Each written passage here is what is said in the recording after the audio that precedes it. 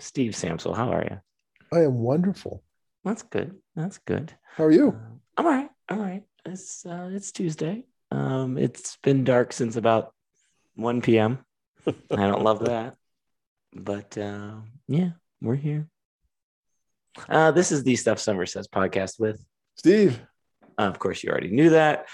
Steve, we've got a good show today. We're going to talk about Penn State's finally winning a football game over Maryland. This upcoming weekend Michigan game. Plus, it's basketball season. You pointed out that you couldn't watch PTI or a bunch of other shows earlier because there's college basketball on. So that's a good problem to have, I would think. I want to discuss this week kind of on our media segment how announcers should handle refs if they handled them the proper way, as I assume you stayed up for the end of the Steeler game last evening. Took it all in, baby. It was a great game. And then we got a good old guy, young guy. So are you ready? I'm ready. Sure.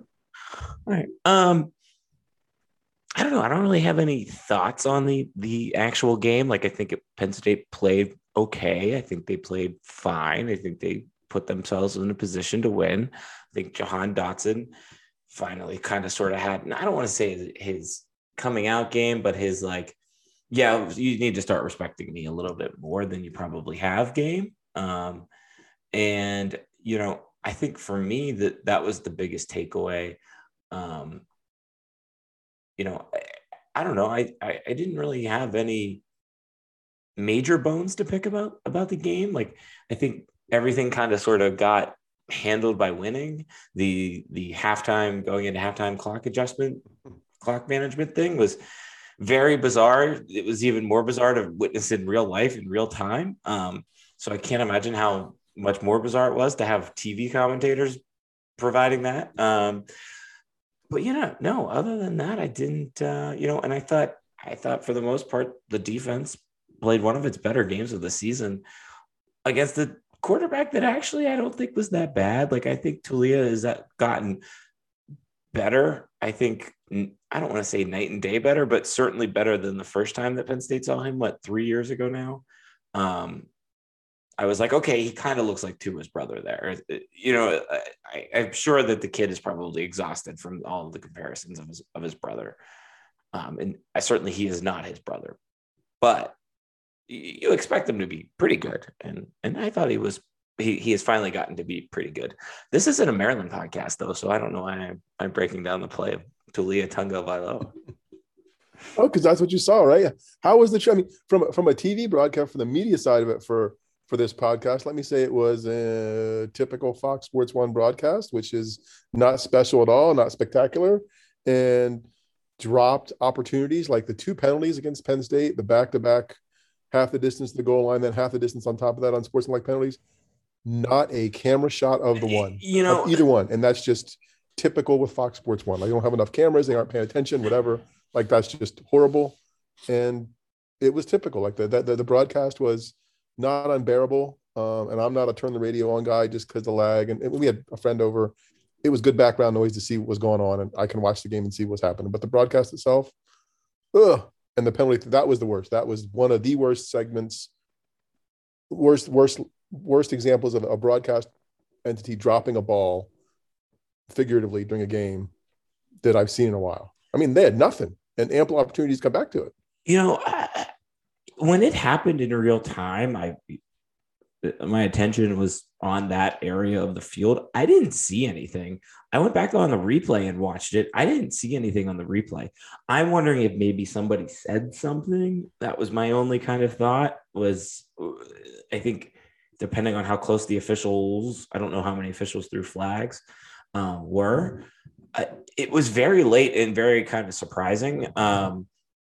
So yeah, that was weird. The other thing that, of course, everybody else is talking about is the Fred Hansard thing. I didn't I didn't see it. Like I saw it happen, but I did not see it happen, if that makes sense. Um, so, but then I didn't even really see anything on Twitter about it. Apparently, they were talking about it a lot on the broadcast. And when a friend texted me about it on like Sunday, I was like, "What are you talking about?" I did no Yeah, clue. they gave it. I don't know if it was more attention than it needed, but they gave it the typical now. We're going to chastise somebody's actions we don't like afterward media stuff. Like I don't believe in the big media being bad, but like, okay, it happened. Probably wasn't a good decision. I don't know how intentional it was or wasn't. I think it's ridiculous. We've gotten to the point that the kid issued a statement saying, I'm sorry on social media and I didn't mean to whatever. It's a football game. Like stuff happens. Oops. He can't came out of bounds and he put his hands up and maybe there was a little more shove there, whatever, but it wasn't didn't look mean spirited, didn't look malicious.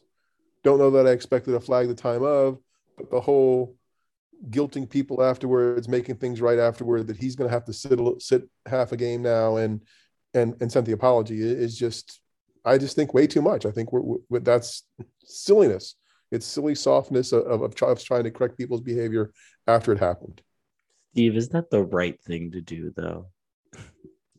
I guess, but we're back to judging intent, right? Right. Like No, yeah. I I think it don't was a have to very be intent. accidental moment of Right. like, And then so he's forced and oops. guilted into saying it's the right thing to do.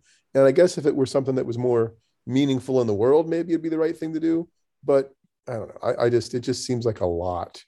Um, but whatever. I mean, and the penalties, the back-to-back penalties, Coach Franklin today did not bemoan them happening or criticize the effect the officials doing them. So they must have been the explanation he received must have justified them happening, which was interesting to me because I was kind of waiting for that today too.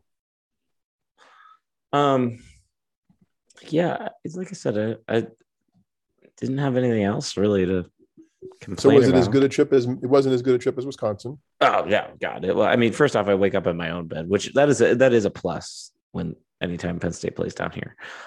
But my there's a couple things, and this is now going to sound like a Maryland hate podcast. You know how Penn State is a football school, It and you is. can tell Penn State is a football school, and when you go to the games, people are very knowledgeable about football.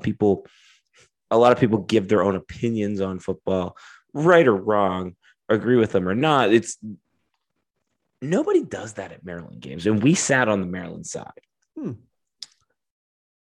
and there was a lot of like, I don't want to say stupid isn't the right word, dumb isn't the right word either, but you could just tell that this isn't the prime sport there. Like you could just tell, like, for example, the stadium was majoritively louder when Penn State was on defense than it was when Penn State was on offense, which is awkward. I mean, they still made noise, but they very much had to be prompted to make noise. Where I feel like at Beaver Stadium, first and second downs, you get a relative above a hum, I would call it, and then third down, it always gets loud. So there was that. That was weird. It is still so bizarre to me when you have a stadium and you have like campus in the middle of the stadium. Their stadium is truly in the heart of campus. If you've never been there, so that is weird but nice.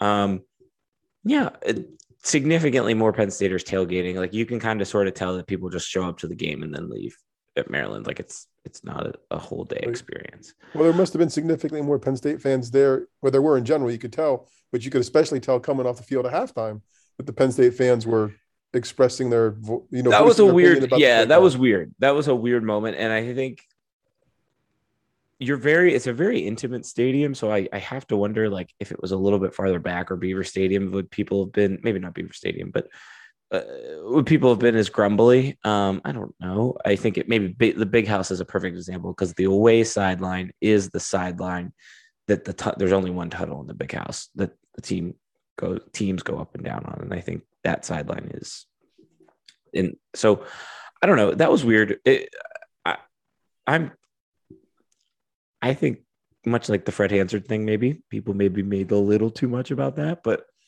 That's fair. I don't know. I don't know. Um, the couple things that I do want to talk about that I think Penn State could learn from Maryland.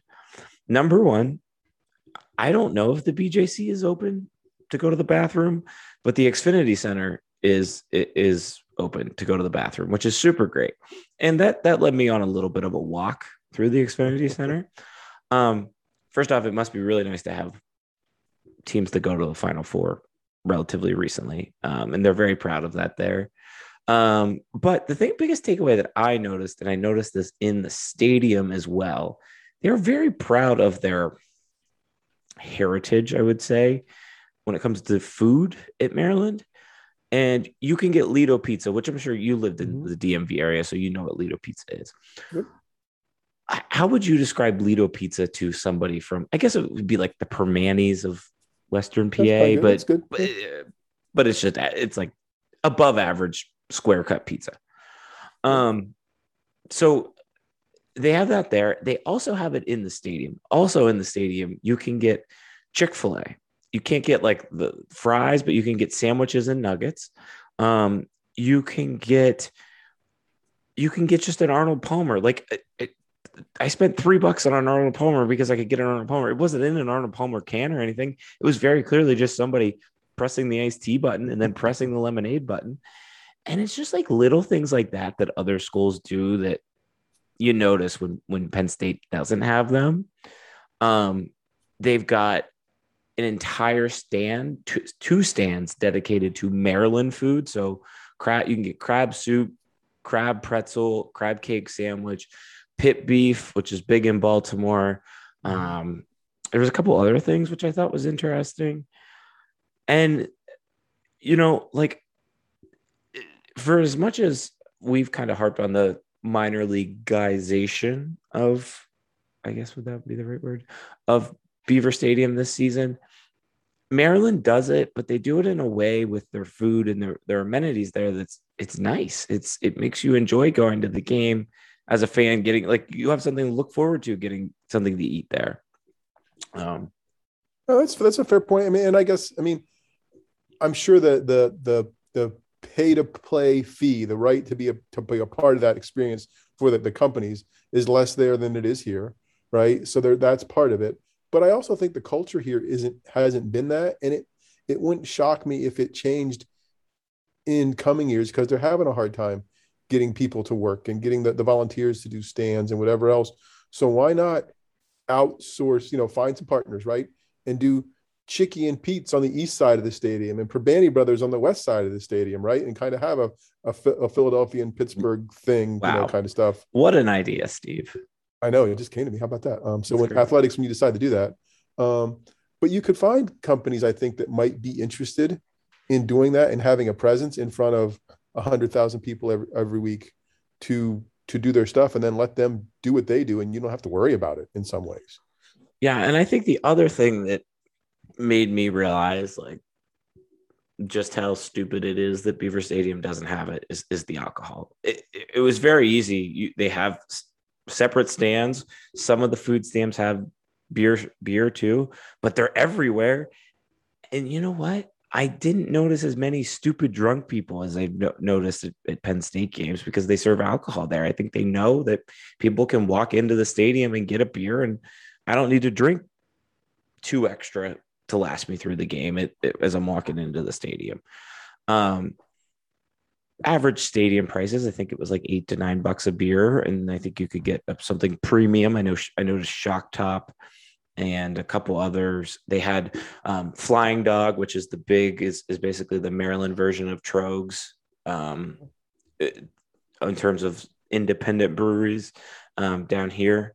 It just really makes me wonder, like, is it really that much more extra work for State College and Penn State to do that? I really don't think it is. And if money is apparently an issue or becoming more of an issue, why not open yourself up to more revenue streams? Same way we've seen with the 50-50 and other things like that. Yeah, I don't know what goes on with those machinations, but it seems like there's some low hanging fruit there if it's something they wanted to do, or maybe it's harder than we think. But I also do know that what the athletic department would want, or what Learfield would want to be able to get in and be a partner in terms of an initial fee, might be something that companies might balk at, but I think they'd probably get it back. So we'll see. I mean, I'll shut up about this then, but point blank, I would have a very tough time seeing them not make their money back, at least on beer. I could understand some food things, maybe, sure, but No, but you could do a lot. I mean, I think you could do Pennsylvania foods, right? And at least in one place. And you could do some special places that are premium, and people would walk to come find if they were only two places in the stadium, or at least enough people would walk to come find it, I think. So yeah. Somehow the popcorn people, it can't be that onerous or whatever, because somehow those popcorn people are still at gate A, the caramel popcorn people, the whatever. So that can't be some big, That's a good point. huge thing. There's Yeah. got to be an entry point somewhere for a business to get in and be able to do it, if they can be able to do it, or they're just making so much money on caramel popcorn that they can afford to pay whatever the premium is to get in. All right. Cool. Anything else on Maryland? Nope. Glad it's over. Glad they won. Yeah, me too. All right. Moving on. One of the better ideas, and I'm sure Steve might disagree with me, one of the better ideas that I think marketing has had recently is this weekend's football contest, where Beaver Stadium is going to be made to look like a giant football helmet, sort of. You can't even say that with a straight face. Okay. Let's go through the Steve and Darian text messages. I send you the screenshot of the stadium outline, and you go, did you just make that up? And I send you a link of the helmet thing from the actual Twitter account, and you didn't respond. And then I said, somebody else just texted me the same thing asking if it was made up. Do you not like this? Because I love it. I'm not in love with it. No. Why were you? It's a whiteout, right? With one set of rows doing the blue, whatever. And I think it'll play okay at a noon game, but not great, right? Like, I think it would have been better if it was, and they have no control over that. So I get that. It's another way to steal or extend the whiteout mojo, right? And make it work and make it feel like it's this helmet thing and it's different. I guess. I mean, I always wrestle with this stuff. Like, it's not making anybody else buy a ticket, but it is probably getting people excited for some portion of the game. And I think about the people who do this stuff are people that we're probably educating in our college, or those kinds of people, right? So I shouldn't be mowing people having jobs. But of all, I don't know, there just seems like there'd be something else that could make the game day experience better for people. Like, any number of things we could probably come up with in terms of sound working, scoreboard stuff, consistency, whatever else, as opposed to, hey, wear a warm white shirt this week so your section's, but I'm sure, I guess it'll look nice on TV. So yay. Fired up. Yeah. You were slightly fired up about that. Okay. Here's my thought process on it. As of right now, I absolutely love this idea. I have detested the stripe out because I think the stripe out is dumb. Every other school does a stripe out. Okay, that's fair. The whiteout is truly unique and different, and adds an energy and attitude to the stadium that makes it the greatest place on earth that Saturday. With other schools, when they do their color outs, Ohio State did a red out. They've done a blackout. I think I've been at Michigan when they've done a maize out. I'm trying to think. I think it was one more on that list somewhere. Wisconsin did a stripe out. It doesn't add anything. It doesn't do anything. I don't know. Like, my thought process on it is this. You and I, people that tweet at me, people I tweet with, have harped on the athletic department to do something different. And you know what? They're finally doing something different. Okay. And I'm okay with giving them the cookie now. Now, if it comes Saturday and it doesn't work, or it looks stupid, or whatever, it doesn't add to the experience. You know what? All right. But at least we tried. Well, I think I might like this better than the stripe out, because there's a reason. There's ostensibly a reason, right? That it's the helmet, whatever else. So if this were to replace the stripe out, I'd be okay with that. I don't know that we need one for every game because that goes back to the minor leagueization or whatever word we just created about what they do. Patent pending. Yeah, patent pending. So no, I'll be interested to see it. I'm sure they would have loved it to be again something that was evening, night, whatever else. But there's going to be juice in the stadium because it's Michigan and they're ranked higher than us. Right. Period. So that's a good thing. Like I think there's going to be Jim Harbaugh is going to get booed just when he walks in the stadium. It's going to be the wonderful thing that Michigan is. Okay. All right. So we'll leave the helmet game aspect there. What are your thoughts on this upcoming Saturday contest? I think it'll be a really good game. I think Michigan is good, very good, and has the ability, at least in theory and probably in practice, to do what Wisconsin did to Penn State in terms of scheme wise. Like they need to think about the big bodies, the running game. They got good running backs. Like I think they could probably look at that and say, hey, we could do that to them. But Penn State's had a couple weeks to figure some things out since then and might be okay. Although I think Michigan will be able to run the ball. But it's at home. Penn State will have some juice. The crowd will be excited. I think that helps keep Penn State closer. No, I think it'll be a really good game. That'll be fun to watch. They seem evenly matched. Yeah, and it's perfect because I guess especially with Harbaugh in Michigan, you always have a good guy, bad guy, and fans are into that. People care about this game more than Indiana. We talked before about the manufactured Indiana rivalry because they won some fluky game last year. This is Michigan. It always matters. It's always the team that is well. It was the Big Two, Ohio State and Michigan in the Big Ten, that Penn State has kind of elbowed its way into to try to be relevant, and it has to get by every year if it wants to be good. And my spiel is always that they're paying the coach at Penn State to win 3 games. They're paying him to beat Michigan State, and Ohio State every year. The other ones, you assume they got a good shot at winning, but to be really elite at some point, you got to win these games. So the fans know that. I think the coaches and the players know that. So that's going to make for a fun Saturday. I am not very anxious. I'm going to eat crow for saying that, but I'm not anxious about Saturday's game. Like I think, yes, Penn State lost, but I really think that they're back on track. And I'm not going to sit here and say that I necessarily 100% think they'll win, but I feel that they have a very good shot at winning. I think Michigan also has a good shot at winning. I don't think it's a very good shot. I think Penn State defensively probably is the better team. Can Penn State, I think if Penn State's offense can play, I don't think it needs to necessarily play its best game of the season, but somewhere in the level of that Ohio State game, maybe just a hair lower. I don't think Michigan can put up enough points quick enough with what they have because they have such a run attack. So I don't know.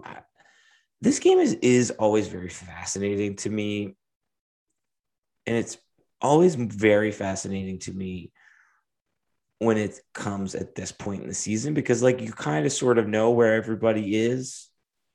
And I don't think we know where Michigan is. And I don't think we know where Penn State is. I think this is the game to prove that losing to Iowa and losing to Illinois was a fluke because Sean Clifford got hurt. I think if you're going to do that, Saturday is the day you answer that question of, yeah, we probably should have won those games. Like everybody says that, everybody's thinking that. Not beating Maryland does not necessarily do that. Playing Ohio State tough doesn't necessarily do that, although I think it did put the ball that way. Yeah, I don't know. I'm excited. It is weird to think like it's November and Penn State still isn't like they're not out, they're not going to make the playoff, but they're not out of a New Year's Six again. And I think it could happen. It's just things got to bounce Penn State's way. It would pretty much be Penn State winning out and Ohio State winning out. And I don't necessarily buy the Rose Bowl thing, but I think they could make a splash and move up the rankings. I don't know. Well, and they would try. I mean, again, in terms of bowl stuff, they would travel, right? I mean, that's the other thing that always comes with Penn State is why the Bulls have them. It's an appealing selection. But yeah, I think it does. Winning would make Illinois feel even worse, but would also make it feel like a fluke, or more of a fluke or a bad day. So yeah, I'm excited to see what'll happen, because I think it'll be. I don't think either team's going to run away with the game for sure, at least from what we've seen so far. Um, so a competitive game with that kind of energy and that kind of stuff is going to be fun. Anything else? No, anything else to say there. No, can't wait. It's a noon game. Everybody's excited about You that, were super excited.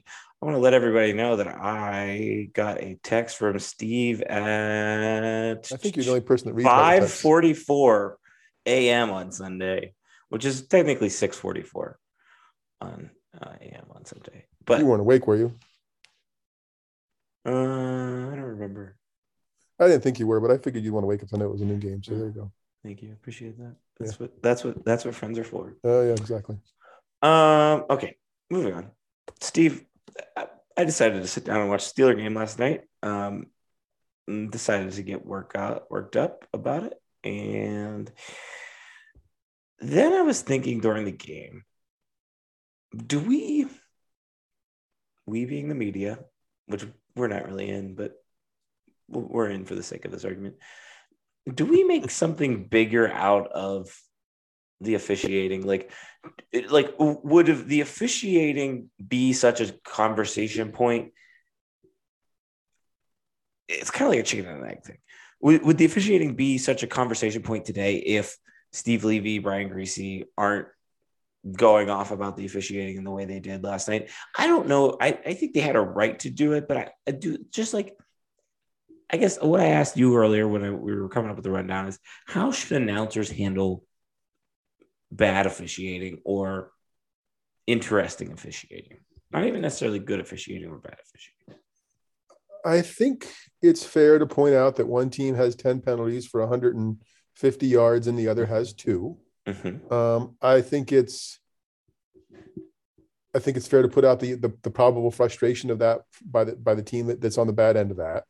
I thought Louis Riddick did an okay job of putting some blame on the offside penalties back on the Bears, like saying, hey, at some point, you've been in the league this long, you got to line up, you got to have your helmet behind your hand, you got to do whatever. So I thought that context was good, or at least helpful, and it wasn't all them complaining about what was happening with the Bears. And as a Steelers fan, I was watching it saying, yeah, God, if they won't be shooting themselves in the foot, this could be even more interesting than it is. And it was interesting enough as it was. But I do think they have a responsibility in general to point out when stuff's happening.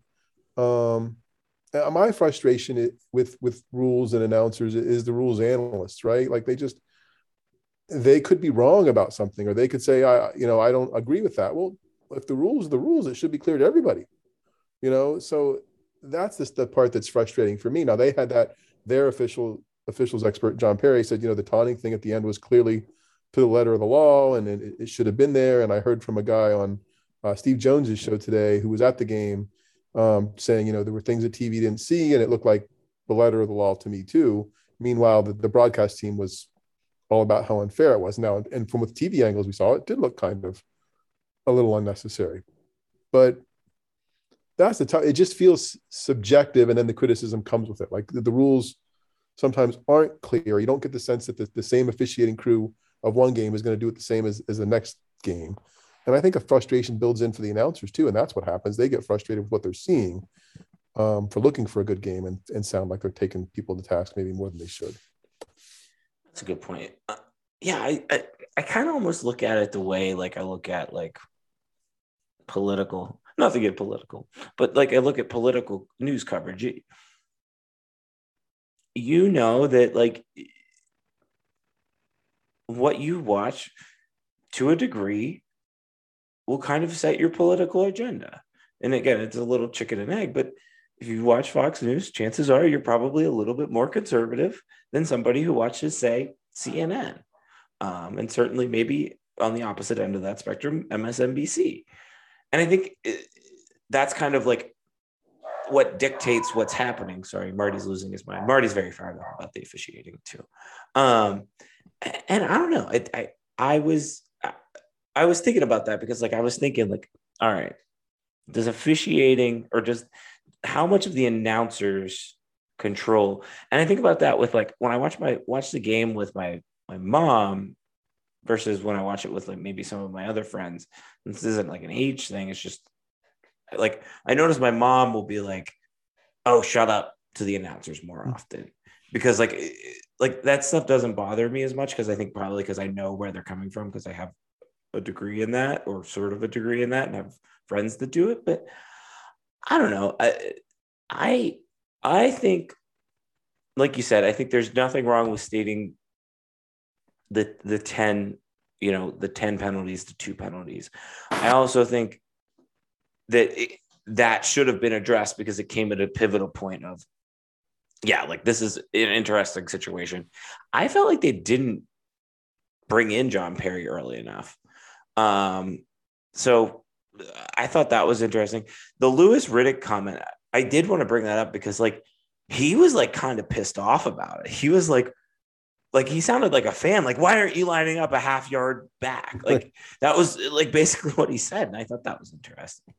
Well, I think there's a professionalism thing there. I think as a former player and what he's done in office, I think there's a professionalism there. And I think that's the next step of that critique for the Bears is, okay, if this is something that isn't clear to the players and this isn't coached up, or this is something they're allowing to happen because they're being, not specific and not precise about what they're doing, then the blame is on them for that happening. I just thought as you were talking that the example that for me that this season that has been painful, and it's more college football, is the targeting stuff and everybody talking about intent. And consistently announcers have been, that rule, they got to focus. They can't focus on intent. If the rule is to protect the players, it's there. If they rule it and they hit helmet to helmet, sorry, they're out. It's there to protect them from being silly. And there's been so much about that I bet you that rule changes this in the offseason because there's been noise about it. But that will be backing off of the reason they actually did the rule, which was to keep players safe, which is kind of ironic. Yeah, it's funny you say that because I actually almost texted you about that last night. Because like there was that hit from Minka on Fields on the sideline that sent him out. Like it was a good solid hit.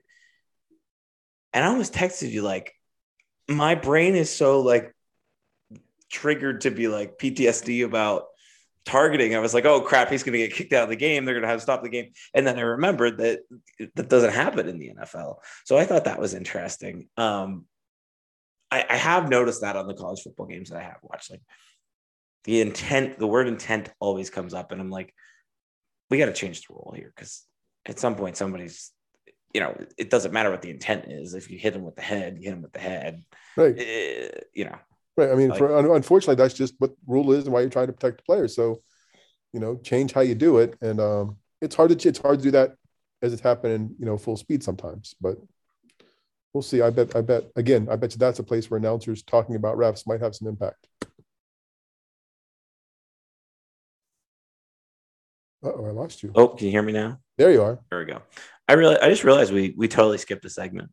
I thought you were going to come back to it. Well, yeah, we're coming back to that. That's where we're going. Or you can blow it off till next week. I don't care. No, let's discuss. Let's discuss this real quick. Penn State basketball, both men's and women's team. The women's team is kicking off the season right now. They're beating LIU pretty handedly, so I would assume that they'll win. Penn State men's basketball plays tomorrow night, which would be Wednesday. If you're listening to this podcast on Wednesday, which chances are you are, or Thursday, they'll play Youngstown State. And it's kind of an interesting time for Penn State basketball. Here's my 2-second take. I love the fact that I literally have zero expectations about Penn State basketball, have nothing to put my hopes into, and have nothing to have my soul be crushed by, only to know that my soul will be crushed by the end of the season. With Penn State women's basketball, I am somebody that cares about the women's basketball team, pays attention to the women's basketball team, because I think that was for a while The program. Shout out to you, Kelly Mazzanti, for instilling that in me. And I kind of sort of feel like this is a very important year for them, that they need to really kind of sort of start getting over the hump. If this, if saying goodbye to Coquise Washington made sense, like right now, the trajectory has been down. It needs to come up 20%, 30%. Then next year, another 20, 30%. We need to get to the point. I'm very fired up about this. We need to get to the point where Penn State women's basketball is an annual turning team again. There for however many years, you knew Penn State women's basketball was going to make it. I enjoy it. I think that there's no reason for how strong high school girls basketball is in the state of Pennsylvania. And you look at some of the recruits that have come out of there, and especially even in the immediate area, I really think that this is a big year for women's basketball. I'm, like I said about men's basketball, I am excited to not have "Climb with Us" thrown in my face every 2 seconds. Now, that being said, is there anything more gorgeous than Penn State men's basketball Twitter? No, it's the greatest little part of the internet. So can't wait for H's to come back and flaming buses and all that good stuff. Yeah, I'm interested in both. Maybe a little more excited for the women. I'm on the board of Pink Zone, so I need to let everybody know February 6th, come to the Pink game. And Here's women's Steve. basketball was the only beat I covered at the CDT for any my brief tenure there for 6 months. I covered them the year they went to the Final Four with that group of players. And I think it's just such a different animal, right? And you've got, it's the fan base for women's basketball is much different than men's basketball. So both of them can survive and be successful at the same time. And I think a nice step up or two would be good for them this year for the women. And then again, right? Because I think it's good for the university. It's good for the athletic department. It's hard though. 20 years has made a difference in terms of even 10 years of how easy or difficult it's going to be really good. But they should be a fun and exciting team. And the men, hey, new coach. And I think I thought before with Coach Chambers and how they approached it, or at least to me, how it felt like they approached, just win games. I don't need to climb with you. I don't need to share a bandwagon. I'll jump on your bandwagon at some point. Just win games. And again, that goes back to these people who have jobs and have to market stuff and do whatever else and create synergies and excitement and whatever else. But winning will do that. And playing a fun brand of basketball will do that. I don't know that I need a hashtag or some new branded effort to do that. But I hope they win games. Both of them. That is a great way to look at the state of Penn State basketball. Just win. Please just win. I guess you can't make it a Raiders analogy because they're having a bad week. Well, yeah, I do think that is very fair. Like, that is why Micah Shrewsbury was hired, even if he's not at the rate being paid at the rate of other Big Ten coaches. Like, you know what? Like, there's an opportunity here that I don't think Pat Chambers really got to, and by the time he got to it was probably too late, just because of some of the stuff in his control and some of the stuff out of his control. But I don't know. I just think, like, you have an opportunity here to truly build a program, build something that you want it to be. Do it. Take advantage of it. I don't want Penn State to be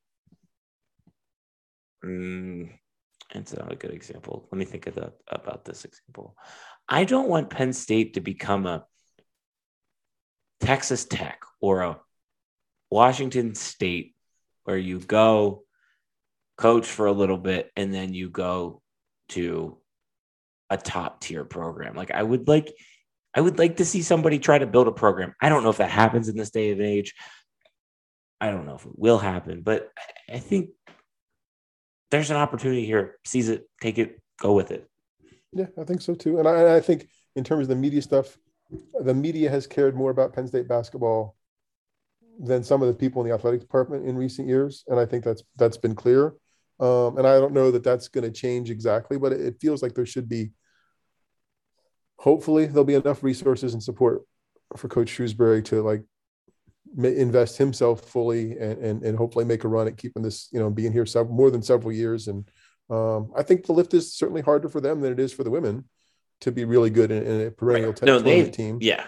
But I'm excited to see somebody give it a shot. And it's hard. It's hard to execute.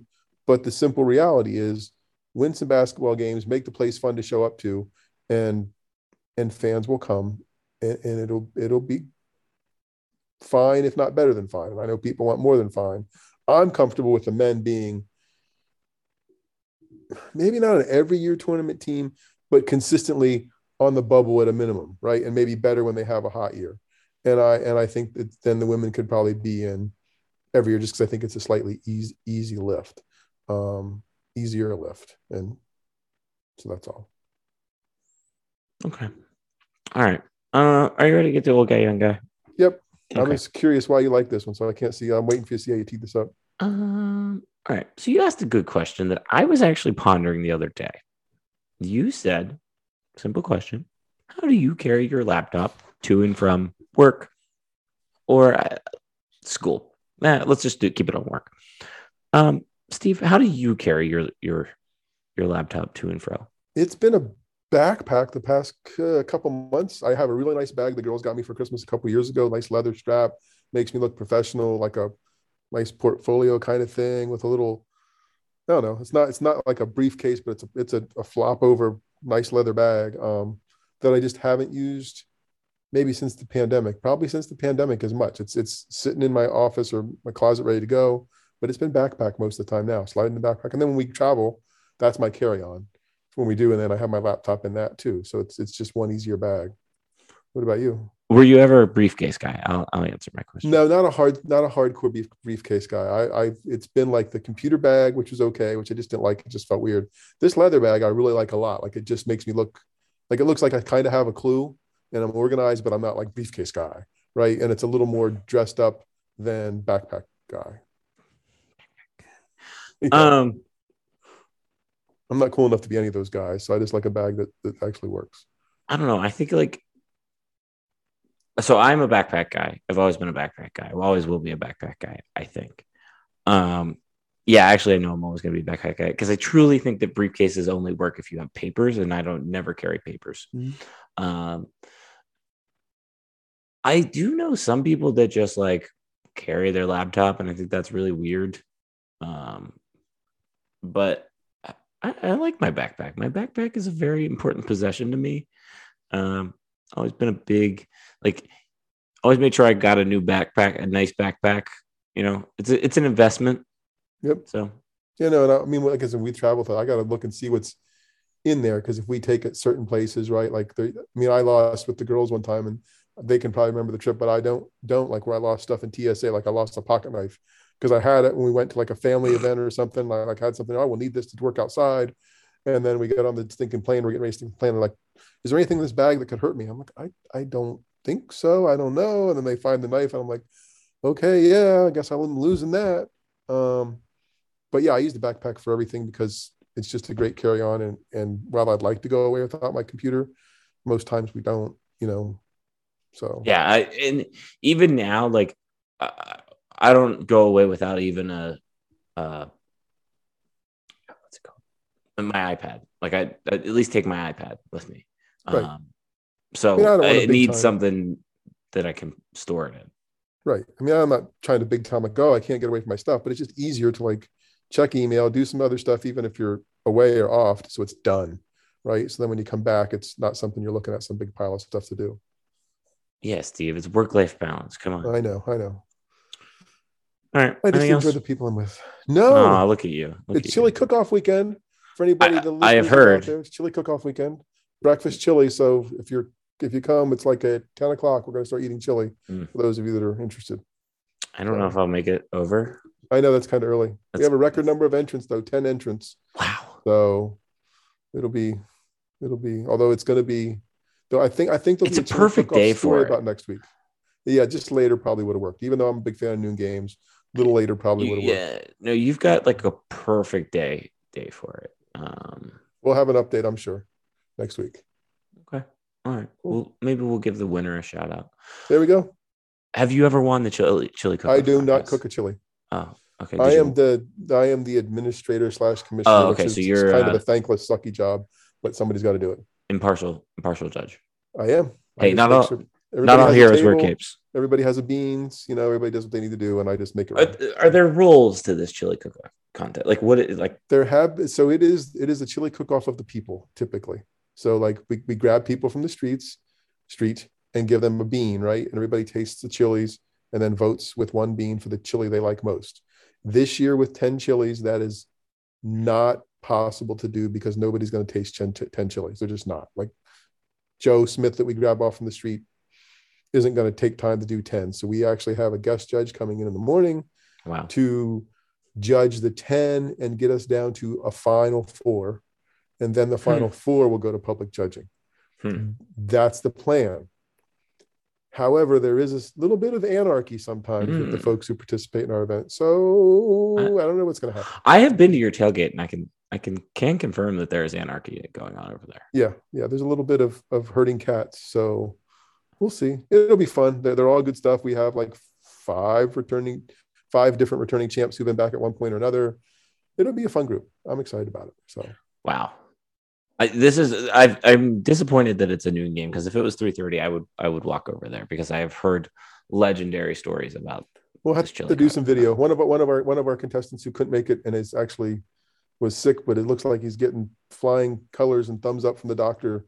Just hasn't been tailgating this fall, so we need to do a video for him. He's a former champion, Dave. So let's do shout out for him, whatever else. So there'll be some video somewhere. All right, cool. Thank you, sir. All right. Let's see real quickly. There's been another episode of the Stuff Summer Says podcast. You can subscribe and like us on all the podcasting things. We've got an email, stuffsummersays@gmail.com. 5 stars, do that. My Twitter handle is @StuffSummerSays. Yours is? @Steve Samsel. Why do I struggle with Twitter handle every time? You said it good the second time. Twitter handle. But I enunciated there. All right. We're good. See ya. See ya.